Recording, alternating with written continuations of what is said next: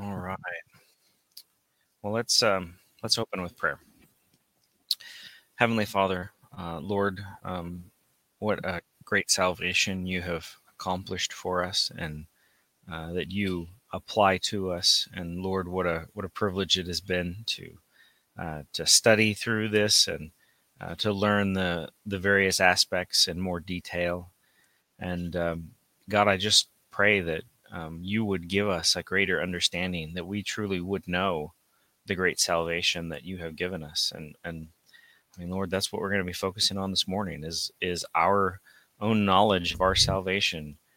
And God, I just pray that you would give us a deep assurance and confidence in your love toward us. And God, just that it would stir us up to love and good deeds. And God, that we would be a people that are holy in your sight, because of the great work that you are working in us. And Lord, we know that it is by your work, and so we trust that you will answer this prayer. Pray in Christ's name. Amen. All right. Well, we are continuing in our study on the application of redemption, nearing the end now. And of course, we need to do our review. So let's see here. So what we've talked about in the past, I'll just kind of run through them here. We've talked about effectual calling, and that's where God the Father calls us into fellowship with his Son. We are basically called out of darkness into light. Regeneration, that is basically the effect of the calling. That is where the Holy Spirit comes and gives us new life. We are born again. And result of that is repentance and faith. That's our response. And repentance is when we see and recognize our sin, are truly sorrowful for it, and turn from that to God. And faith specifically is our trusting in, resting in Jesus Christ for our salvation. And so we abandon every other means by which we might find acceptance with God, other than simply trusting in his mercy. And in salvation, we are united to Christ. We are in him, so that we are in him and he is in us. And the result of that is that we gain all the benefits of his accomplished work of redemption. And so, looking at it from that perspective, we have to start with justification. That's a legal declarative act that God makes, where he declares us to be righteous in his sight. He reckons us to be righteous. Even though we are in ourselves still sinners, he views us as righteous. He also adopts us as his children. We become sons and daughters of God. So there we are brought into God's family and just made heirs of all that entails. Another benefit of being united to Christ is that we are sanctified. We share in the new resurrected life of Christ, and in the death that Christ died to sin and to the power of the law to condemn us. And as a result, we in our lives, in practice, live more and more righteously, more and more in conformity with the law of God. We are more and more conformed to the image of Christ. And then, as we talked about last week, perseverance. we not only, God does this work in us, and he not only begins it, but he brings it to completion. He causes us to persevere in faith, causes us to persevere in holiness. And so for everyone that this whole process began with effectual calling, he brings it all the way to completion. And it's not simply we profess faith in Christ and then we live however we want, and we therefore, will be saved in the end, but that God causes us to persevere, causes us to continue to be people who follow him to the end. And that's where we've been thus far. So this morning we're going to talk about assurance, which is only sort of a part of the application of redemption. To a large degree, it goes along with perseverance, and it really is just our knowledge of the fact that, I guess I should move on to the definition, and ask you guys, what would be the definition when we talk about assurance, specifically the assurance of salvation? Can anybody venture a definition of what this is?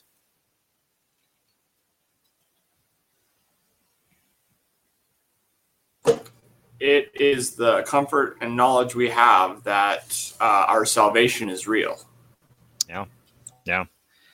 That's a really good answer. What I put here was confidence that God has bestowed his saving grace on me. And I don't know why, but the italics actually work this time. Last time I did this, the italics didn't work, so I put quotes around it just to make sure. But yeah, it's the idea not just that God is gracious and saves, but that he has bestowed his saving grace on me. That we have that confidence that we have been a partaker of God's saving grace. So yeah, it really is just an assurance that all of this that we've learned about salvation is actually applied to us. So that's what it is. Now, the first thing to talk about when it comes to assurance is that it is something that is attainable.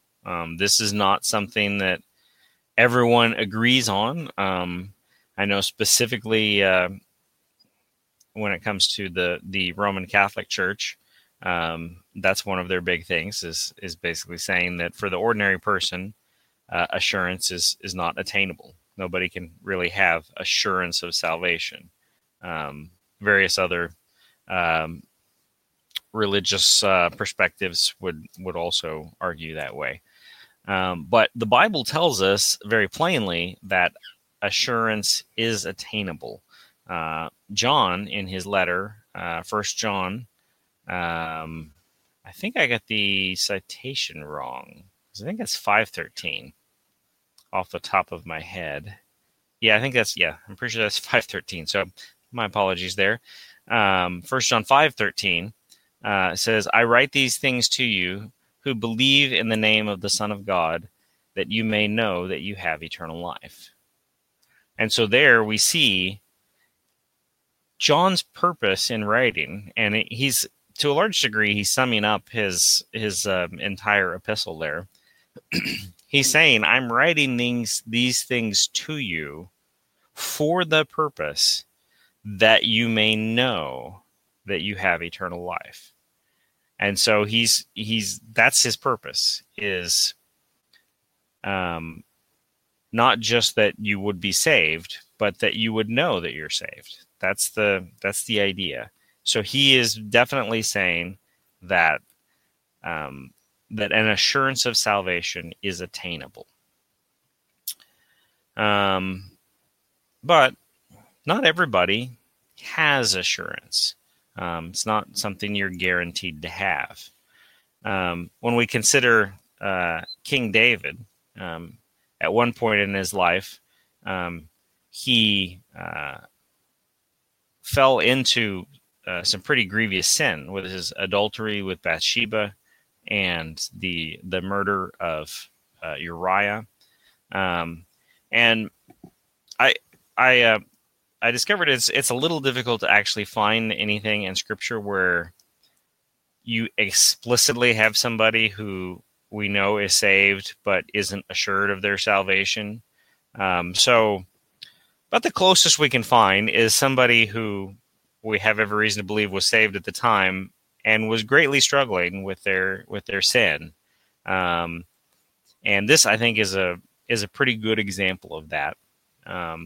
So Psalm 51, which is David's psalm of repentance after he had committed this sin.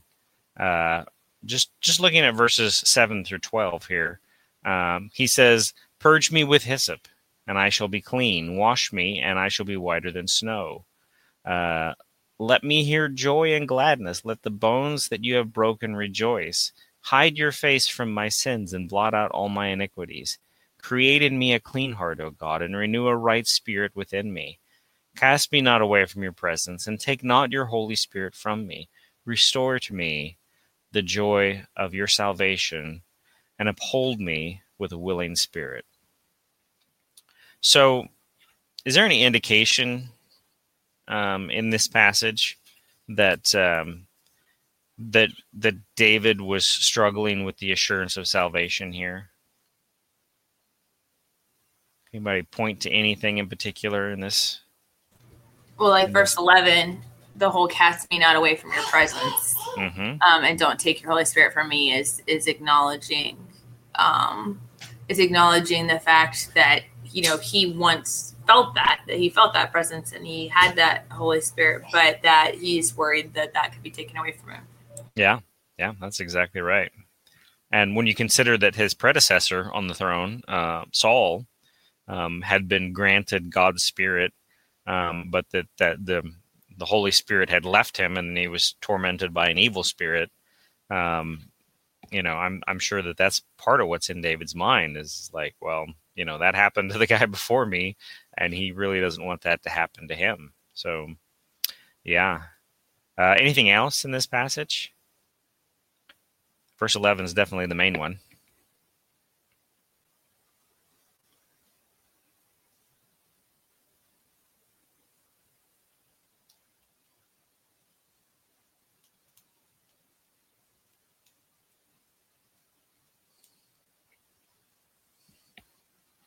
I guess 12 is another good one there, where he says, "Restore to me the joy of your salvation." So it's clear that at that point David had felt the joy of salvation, but he wasn't anymore. So definitely somebody who was struggling with the fact that they had sinned against God and were very concerned about their state. So it's something that that definitely people can struggle with. People who are believers, just for various reasons. Often just because they find themselves having committed some grievous sin, and then they look at their lives and they say, "Am I even saved?" And but they may still be saved, but they're struggling with their assurance. Another thing that's important to note is that assurance and faith are not identical. Sometimes people have basically associated the two. I know I've referred to this in a previous lesson. I think it was during this series, but the exact context is escaping me. But probably, actually, I think it was during when we were talking about faith specifically. But there are some who would basically teach that to doubt your salvation is to not have faith in Christ. And so basically they're taught that the last thing you ever want to do is doubt your salvation. But the fact is that you can doubt your salvation and still have faith in Christ. still be redeemed, still be a child of God, even though you're not sure that God's saving grace has come to you. I mean, it's the idea that you recognize your sin, you're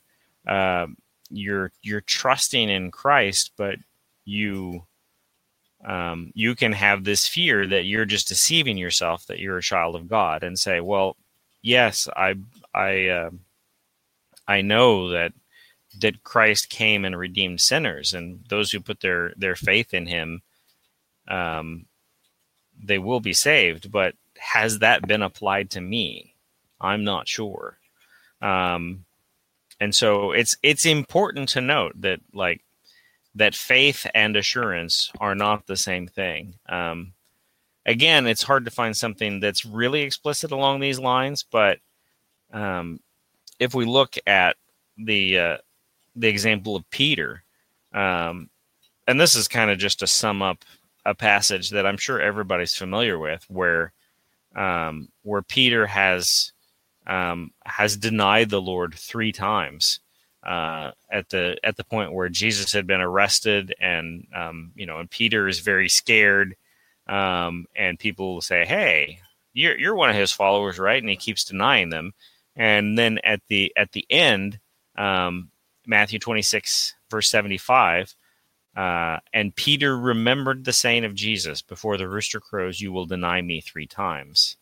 And he went out and wept bitterly. And so there we see that obviously Peter is very distraught over his actions here. He is feeling very guilty about his denial of Jesus. But if we look back at something that happened some hours before, Jesus is speaking to Peter about this. This is back in Luke 22, verse 31 and 32. And Jesus says, "Simon, Simon, behold, Satan demanded to have you, that he might sift you like wheat. But I have prayed for you, that your faith may not fail. And when you have turned again, strengthen your brothers." So there we see basically, Jesus predicting this and kind of stating some kind of behind the scenes things about it. So if we're considering the question of, is assurance and faith the same thing, does this passage give us any clues to how we should approach that? I mean, I hope that the answer that faith and assurance are not the same thing is hopefully that's just an obvious truth, but to try to get some scriptural support for that, does this passage give us any indication of how we should view that? Well, I mean, I think that this passage makes it really evident that our faith doesn't come from us, because it says, "But I have prayed for you that your faith may not fail." Mm-hmm. And I think the whole idea of you just need more faith is a very, in our family we call it Disney theology type, right, concept that would imply that your faith came from you, and you're in control of how much faith you have versus faith being from God. So I think we can see that there, and that the assurance part is very much is more of that sense of a personal feeling. It is something more we have, right. But because we're fallen, we have that ability to falter in that feeling. Right. Yeah, that is exactly right. Yeah, it's very clear that it's like Peter's faith is, it's very much dependent on the working of God. And even though he's going to go through this situation where he's probably going to be really, really low on assurance, Jesus has guaranteed his faith is not going to fail. So, basically you have almost an explicit statement of, lack of assurance, but faith still being there. And so for anybody who would try to make faith and assurance identical, I don't think that would work with this passage. So,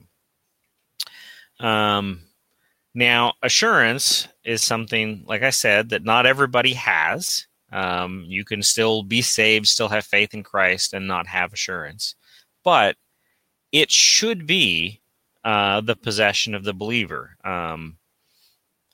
It's something that we should. It should be the normal state of the believer, and it's something that we should strive to have, and it's something that we should pray for, and we see that it is something that the Apostle Paul prayed for.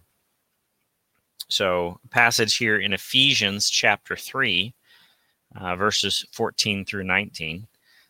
He says, "For this reason I bow my knees before the Father, from whom every family in heaven and on earth is named, that according to the riches of his glory he may grant you to be strengthened with power through his Spirit in your inner being, so that Christ may dwell in your hearts through faith, that you, being rooted and grounded in love, may have strength to comprehend with all the saints what is the breadth and length and height and depth, and to know the love of Christ that surpasses knowledge, that you may be filled with all the fullness of God." So, obviously, Paul here is specifically, praying for blessings upon the Ephesian Christians here, but specifically with reference to assurance. Can anybody point out the places in here where it goes beyond just like blessings of salvation to specifically assurance? I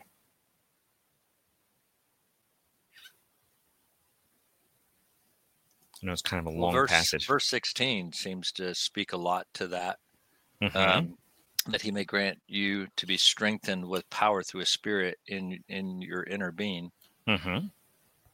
Yep. Yep, that definitely implies assurance. Is there anything else? Yeah, I was going to say, again, he's talking in verse 17 about that you'll have that he'll dwell through that faith, but then it goes on that you'll be rooted and grounded in that love, that you'll understand how big, how deep, how wide. And so again, it's that whole thing of faith is what's there or not there. And it's our understanding is that assurance. And so he's praying for us to have that deeper understanding of the assurance. Yeah, that's exactly right. Yeah, it's you may have strength to comprehend. And then in verse 19, and to know the love of Christ. So not just that these things would be true of the Ephesian Christians, but that they would know them, that they would comprehend them. And so basically Paul is, praying for their assurance that these blessings are theirs. So it's definitely something that, that again, it should be the possession of God's children. For various reasons, it may not be, but not only is it attainable, it's something that we should have, and we should pray for. We should pray for ourselves. We should pray for others. Now, assurance does have kind of a flip side, though, because sometimes people are assured who aren't actually Christians, and that's a very dangerous thing. I know we've looked at this passage recently, Matthew chapter 7, verses 21 through 23. Jesus says, "Not everyone who says to me, 'Lord, Lord,' will enter the kingdom of heaven, but the one who does the will of my Father who is in heaven. On that day, many will say to me, 'Lord, Lord, did we not prophesy in your name, and cast out demons in your name, and do many mighty works in your name?' And then I will declare to them, 'I never knew you. Depart from me, you workers of lawlessness.'" So that's a pretty sober warning. Could we say that the people that he's referring to here have assurance of salvation?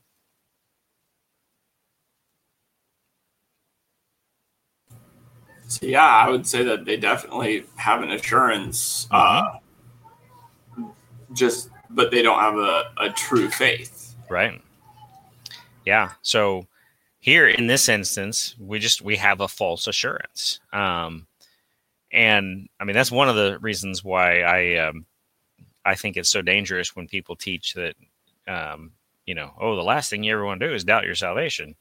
Because there is the possibility of being assured of your salvation when you are not saved. And I mean, this is pretty serious that, like, in the end, Jesus is telling them, depart from me, you workers of lawlessness. I mean, that is ultimate condemnation.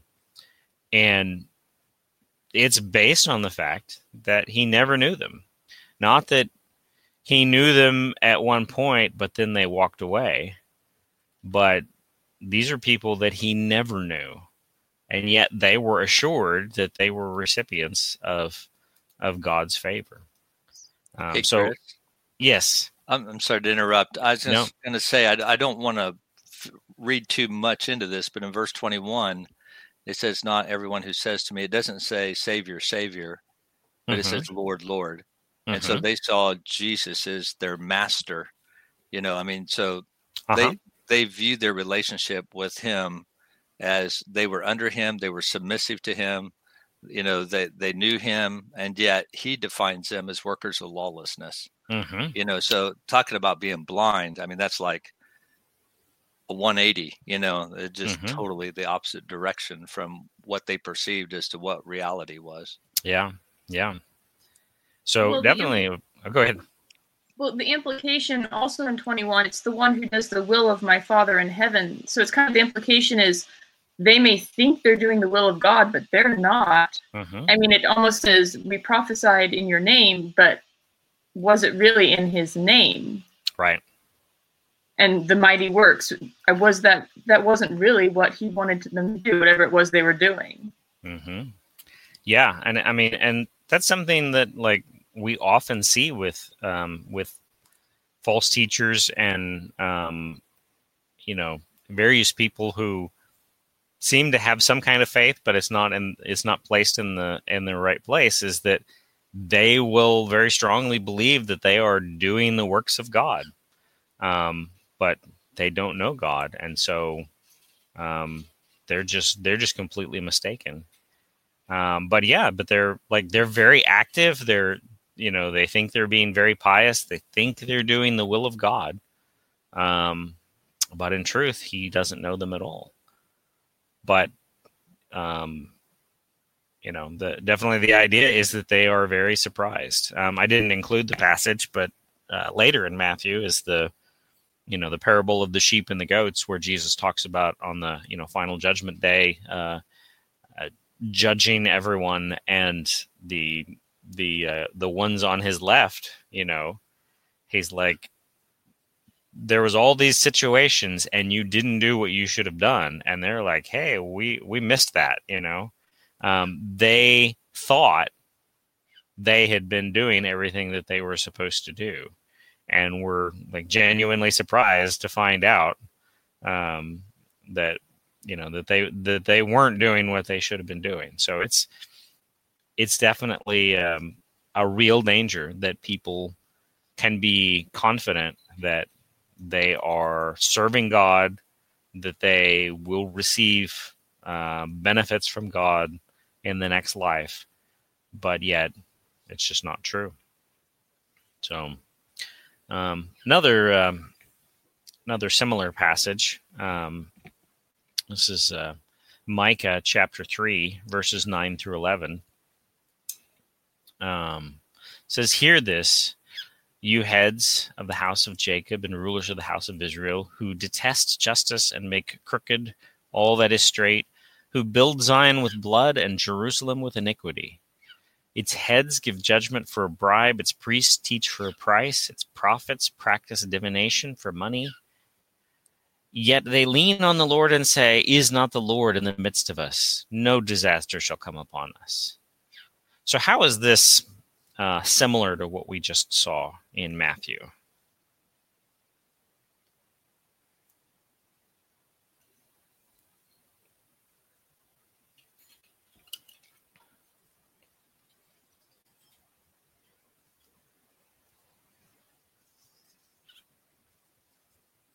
Any thoughts?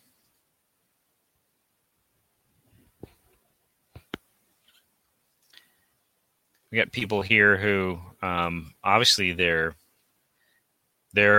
performing works of lawlessness, just like Jesus was referring. A little less like where they could clearly say, hey, we're doing the right things, but they still, they were still doing the priestly duties. They were still giving prophecies, but they were doing it all for the wrong reasons. They were doing it basically just to get money, and they were filled with all sorts of violence. But in the midst of that, they were just persuaded that, oh, well, yeah, the Lord is in our midst. No disaster shall come upon us. So they were not expecting any judgment. And they thought that, they were on the same side as God.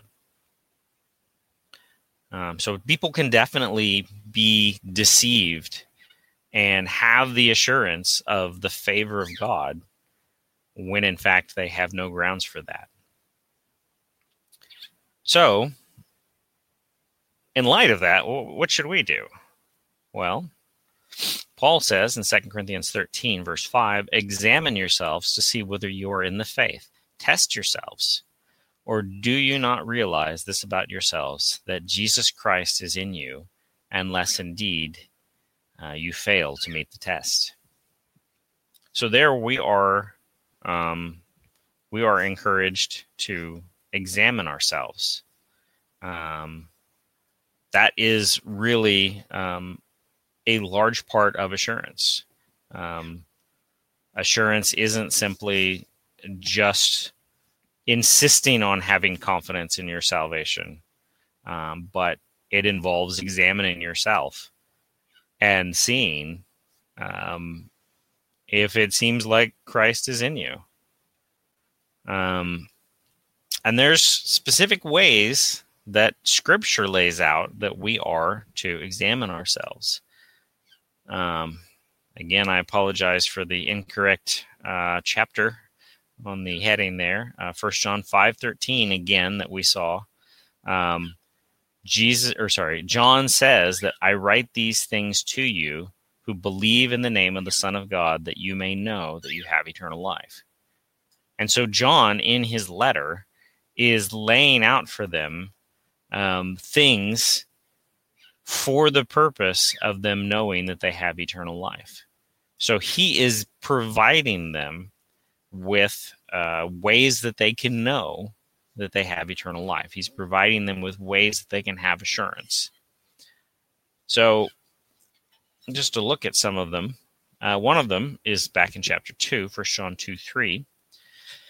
He says, and by this we know that we have come to know him if we keep his commandments.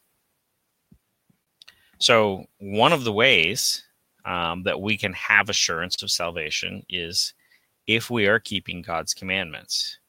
Now, does this mean that we're keeping God's commandments perfectly? Anybody remember anything that John says in relation to that?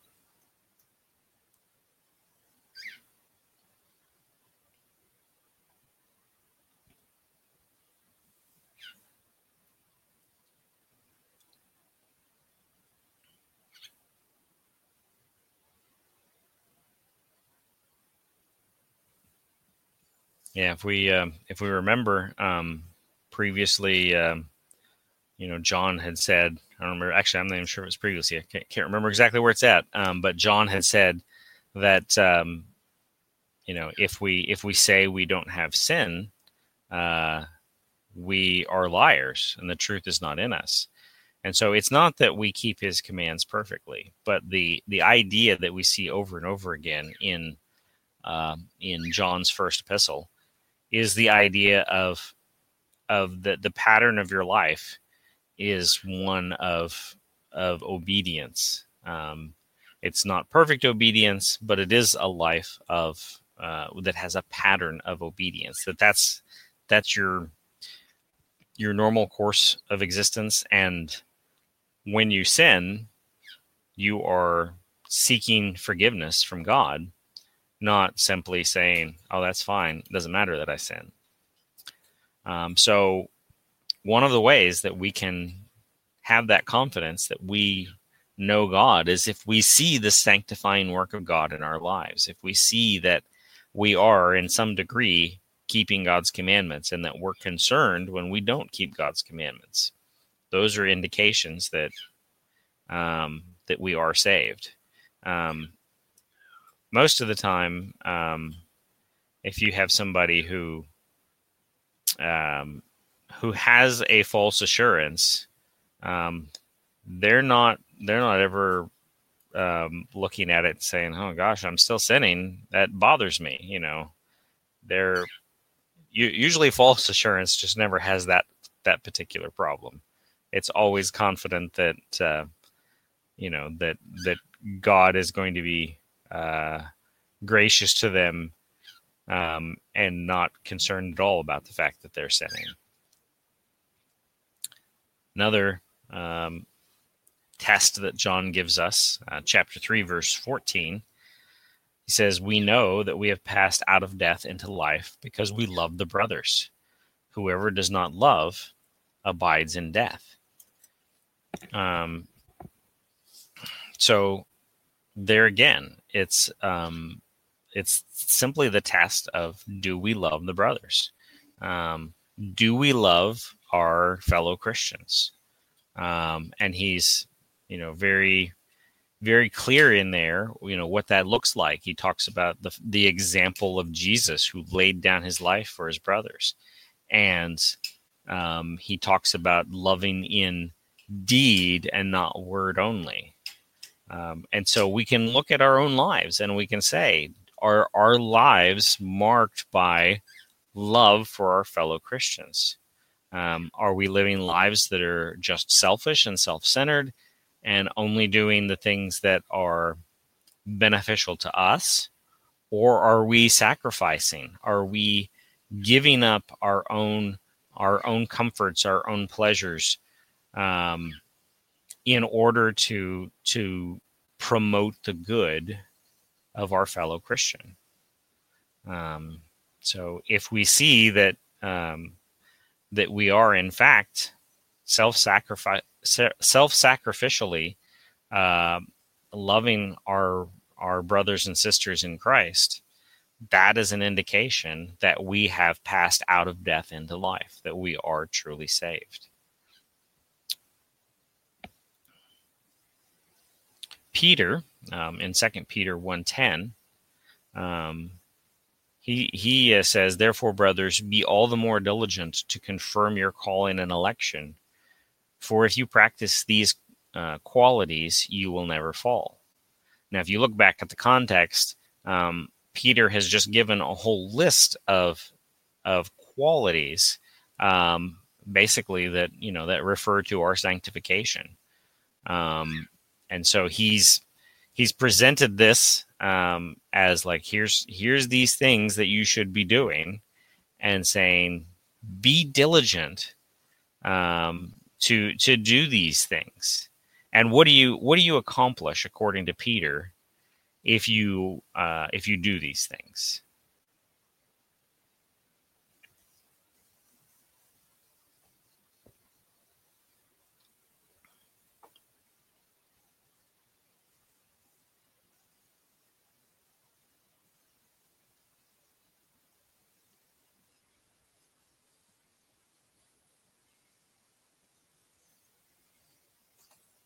Did I lose all my participants?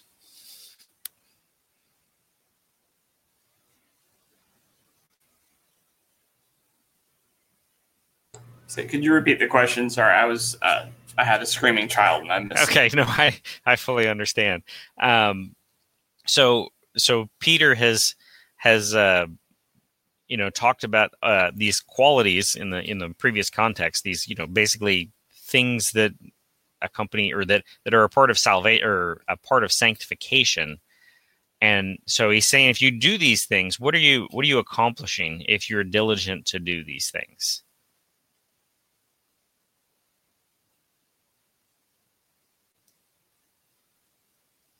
Well, it's by being diligent to follow the follow these callings. We are confirming our calling. Yeah, that's exactly right. Yeah, you're confirming your calling and election, and I mean, it's like the calling. I mean, that's effectual calling. So that's the application of redemption and election, of course. That precedes everything. It's not part of the application of our redemption, but it's basically the thing that starts the whole thing back in eternity past. God choosing us. So these are the things of salvation that are calling and election. And so if we live lives where we are practicing these qualities, we are confirming, and I think the implication is to ourselves, and also to other Christians who see us, but we're basically confirming that we are the called, that we are the elect, and so that is very much in the vein of assurance of salvation. If you're not practicing these things, it's really hard to be confirmed about your calling and election. But if you are practicing these things, it confirms your calling and election. You can look at this and say, okay, I am practicing these qualities by the grace of God. So that really makes it look like God is working in me, and therefore he has called me, he has elected me. And so I can have assurance of my salvation. And then, I get the right thing here. Beyond that, there is also the testimony of the Holy Spirit, which gives us assurance. Paul addresses that here in Romans 8, 15 through 17. And I know that we've looked at this passage in the past as well. It definitely bears on adoption as well. But here Paul says, "For you did not receive the spirit of slavery to fall back into fear, but you have received the spirit of adoption as sons, by whom we cry, Abba, Father. The Spirit himself bears witness with our spirit that we are children of God, and if children, then heirs, heirs of God and fellow heirs with Christ, provided we suffer with him, in order that we may also be glorified with him." So, what specifically is Paul saying that the Spirit confirms to us?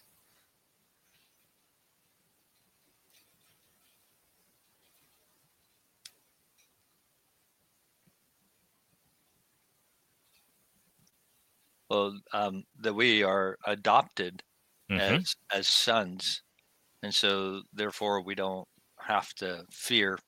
We can rest in him. Right. Yeah. He bears witness with our spirits that we are children of God. We have been adopted. We can understand the doctrine of adoption that we talked about a few weeks ago.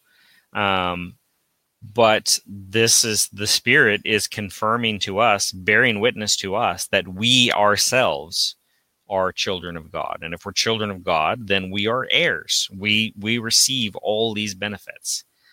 And so, the Holy Spirit confirms within us that we are children of God.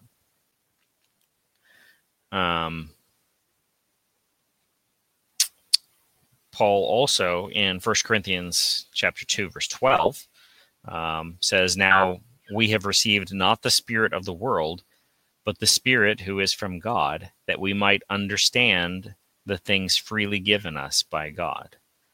And so there, again, we see the idea of the being given the Spirit, and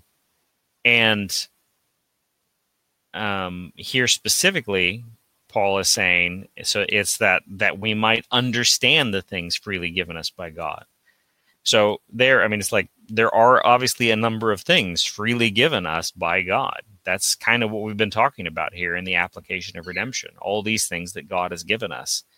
But the Spirit comes in and enables us to understand these things, to actually know that these things are true of us.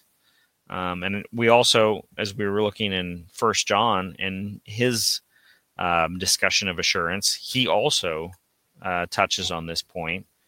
So 1 John 4:13, by this we know that we abide in him and he in us, because he has given us of his Spirit. So definitely a common theme is that the presence of the Spirit in our lives is something that gives us assurance, that the Holy Spirit testifies to us and enables us to know that we abide in him and he in us. Now, some people have a problem with the doctrine of assurance because they believe that if you are assured of your salvation, if you are persuaded that you are definitely saved, that, well, the only reasonable result of that is that you're going to live lives of sin, because it's like, oh, well, I'm guaranteed to be saved, therefore I can just live however I want. That's often a charge that's made. However, aside from what we've already talked about in specifically when we talked about sanctification and perseverance, Scripture is pretty clear that that's just not the case.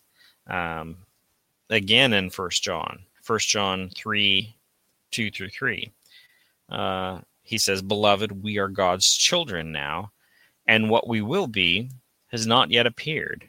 But we know that when he appears, we shall be like him, because we shall see him as he is. And everyone who thus hopes in him purifies himself as he is pure." So, just looking specifically at verse 3 there,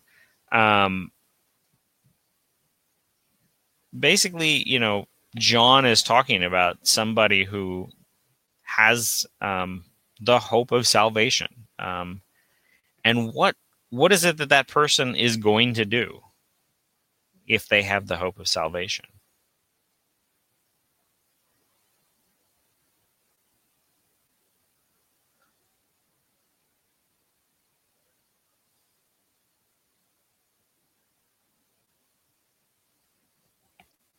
Well, he seeks to live a pure life.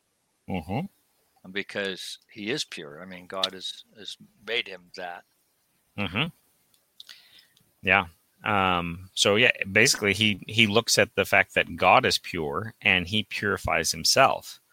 And if we just back up to verse 2, there's kind of a grounding for that.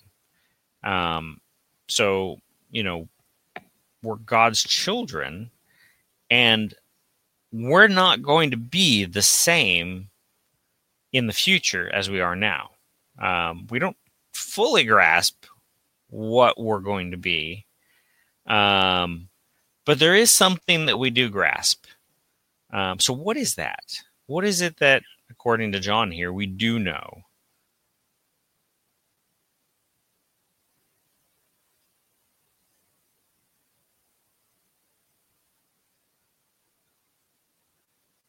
What's going to be the case when Christ appears? When he appears, we will be like him because we'll see him as he is. Right. Yeah.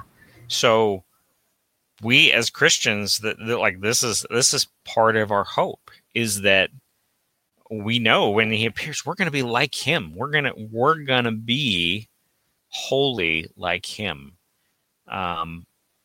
And I mean, so it just kind of follows. Like, if this is our hope, if this is what we desire as Christians, we don't just desire just to escape the punishment of God for our sins, but God puts in us a desire to be pure and holy like him. And we look forward to this, and we know that when he appears, we're going to have that. I know one time I was talking to somebody who was not necessarily like criticizing this, but more just coming from the perspective of probably as an unbeliever, somebody who I'm not sure if they were a believer or not, but they were basically coming at it from a perspective of is like, well, if I'm just going to be sanctified completely when I die, why should I work on it now? And I tried to come up with an analogy to make this person understand. I'm sure all of you have been driving on the road and have either run over a skunk or have driven by where somebody else ran over a skunk. And so imagine and I grew up, kind of in a more farming community. And so one thing that would happen sometimes is you do fence repair. And so, somebody might, a couple people in a pickup and they stop somewhere to do some fence repair. And like one of them gets out and starts repairing the fence there. And the other one drives on down the road and, does repair in another spot. And so, suppose you're there, you don't have the vehicle and you're working on the fence and somebody hits a skunk in the road. Now, you finish your job so you can leave. But you know that the other guy's going to come and pick you up. Do you just wait for him right next to the dead skunk? Or do you say, I really want to be out of this stink. I'm going to start moving towards him, even though I know he's going to come pick me up and I'll be completely away from this. I'm going to go ahead and start moving towards it right now because I just don't like where I'm at. I know it's not a perfect analogy, but that's kind of the way that I think of it. And that I was trying to illustrate it to this person is like, yeah, we're going to be perfectly sanctified in the future. But boy, I don't like who I am now. I don't want to wait until God glorifies me to be free of this. I'm going to fight against it as much as I can now because it's just stinky. So I don't know if that's helpful at all to you or not, but I think that is kind of the idea that we have here in this passage. And then finally, our last passage this morning, Titus chapter 2, verses 11 through 14. For the grace of God has appeared, bringing salvation for all people, training us to renounce ungodliness and worldly passions, and to live self-controlled, upright, and godly lives in the present age, waiting for our blessed hope, the appearing of the glory of our great God and Savior Jesus Christ, who gave himself for us to redeem us from all lawlessness and to purify for himself a people for his own possession who are zealous for good works. And that's just kind of in the same vein there that, that God has saved us. But that salvation is one that teaches us to renounce ungodliness. It's one that teaches us to live upright and godly lives. He has redeemed us from all lawlessness to purify for himself a people for his own possession who are zealous for good works. So, obviously this very much ties into sanctification, but this is, this is how God saves us. God saves us to live lives of holiness, and being assured, the fact that we're waiting for our blessed hope. We have confidence that God is going to come and bring our salvation to consummation. But that does not encourage us to live lives of sin. That truly encourages us to live lives of good works, to live lives where we are, as much as we can manage in this life, pleasing to God.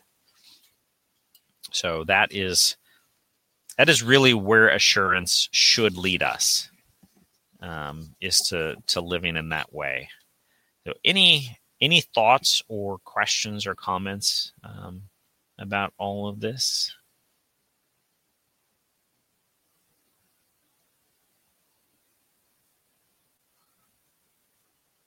All right. Well, hopefully that was a helpful little study on assurance. It's obviously we need to be very concerned that we don't have a false assurance, and we should strive that we and our brothers and sisters in Christ all have assurance. So we should, pray for one another, pray for ourselves, and our lives should be ones in which we are examining ourselves to see if we see the marks of Christ in us, and then truly just to live our lives seeking to please God, confident in His saving work in us. So let's go ahead and close in prayer. Heavenly Father, God, I thank you for all of just the wonderful passages that encourage us to know the salvation that we have, to understand it.